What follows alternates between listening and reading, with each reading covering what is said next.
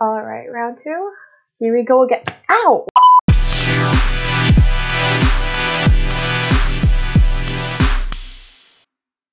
Good afternoon, everyone. Welcome back to another episode of whatever you want to call this podcast. I'm your host, Francesca Borromeo, and you are listening to Season 3, Episode 9.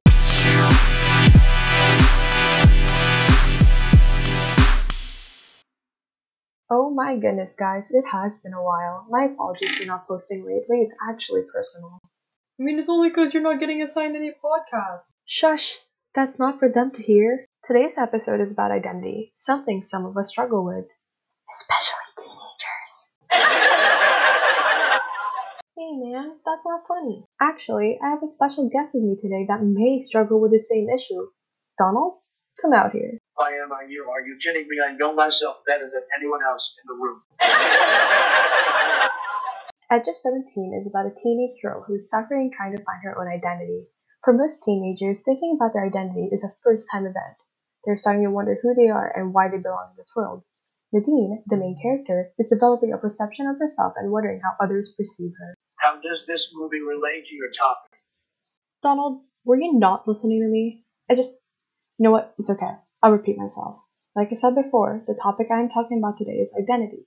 This movie, Edge of 17, explores a specific topic. A teenage girl trying to figure out who she is. Are you following?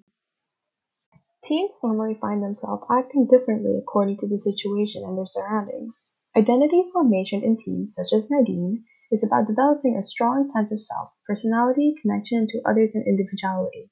Therefore, a positive teen self-identity is vital because it shapes a teen's perception of belonging, not just for their teen years, but for most of their adult life. Nadine in the movie pondered quite often about her identity.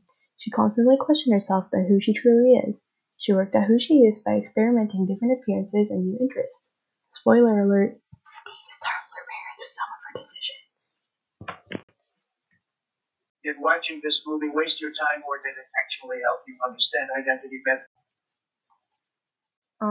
It did not waste my time. In fact, it actually helped me become erudite in this topic.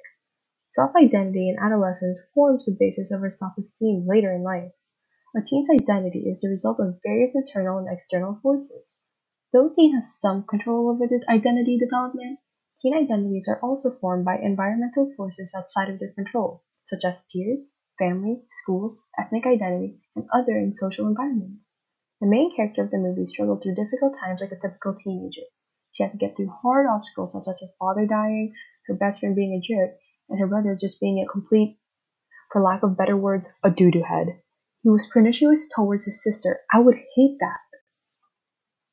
Did the movie get his point across? If so, how? The director of the movie did get his point across. He made the movie quite relatable for teens and young adults. With the use of codes and conventions, they were able to adapt to a specific targeted audience and help the viewers have a better understanding. For example, in the movie, a code used was the sound of a bell ringing, which implied that the setting took place in a school. Us teenagers could relate to the sound of the bell, the uncomfortable desk, and overall the school setting.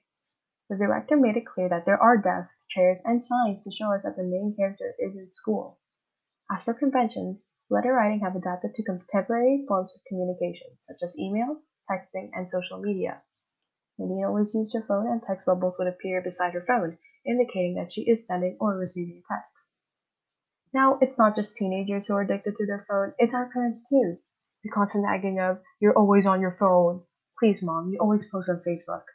Jokes aside, with the use of these codes, it really helps the audience relate to the movie, grasping their attention. The movie was quite well done, actually. I suggest you should watch it.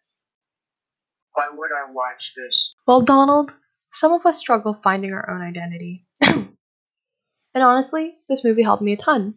Identity isn't just about finding yourself. Having a positive self-identity is correlated with higher self-esteem. Positive reinforcements of effort, good choices, and perseverance from parents can help adolescents develop a strong sense of self. Again, there are a variety of ways that teens experience identity formation, and some experiences being more harmful than others. Just be careful, guys, alright? Well, guys, that concludes it. Have a good night, and enjoy the rest of your weekend. I'm your host, Francesca Borromeo. Catch us in another episode, Season 3, Episode 10, next Wednesday.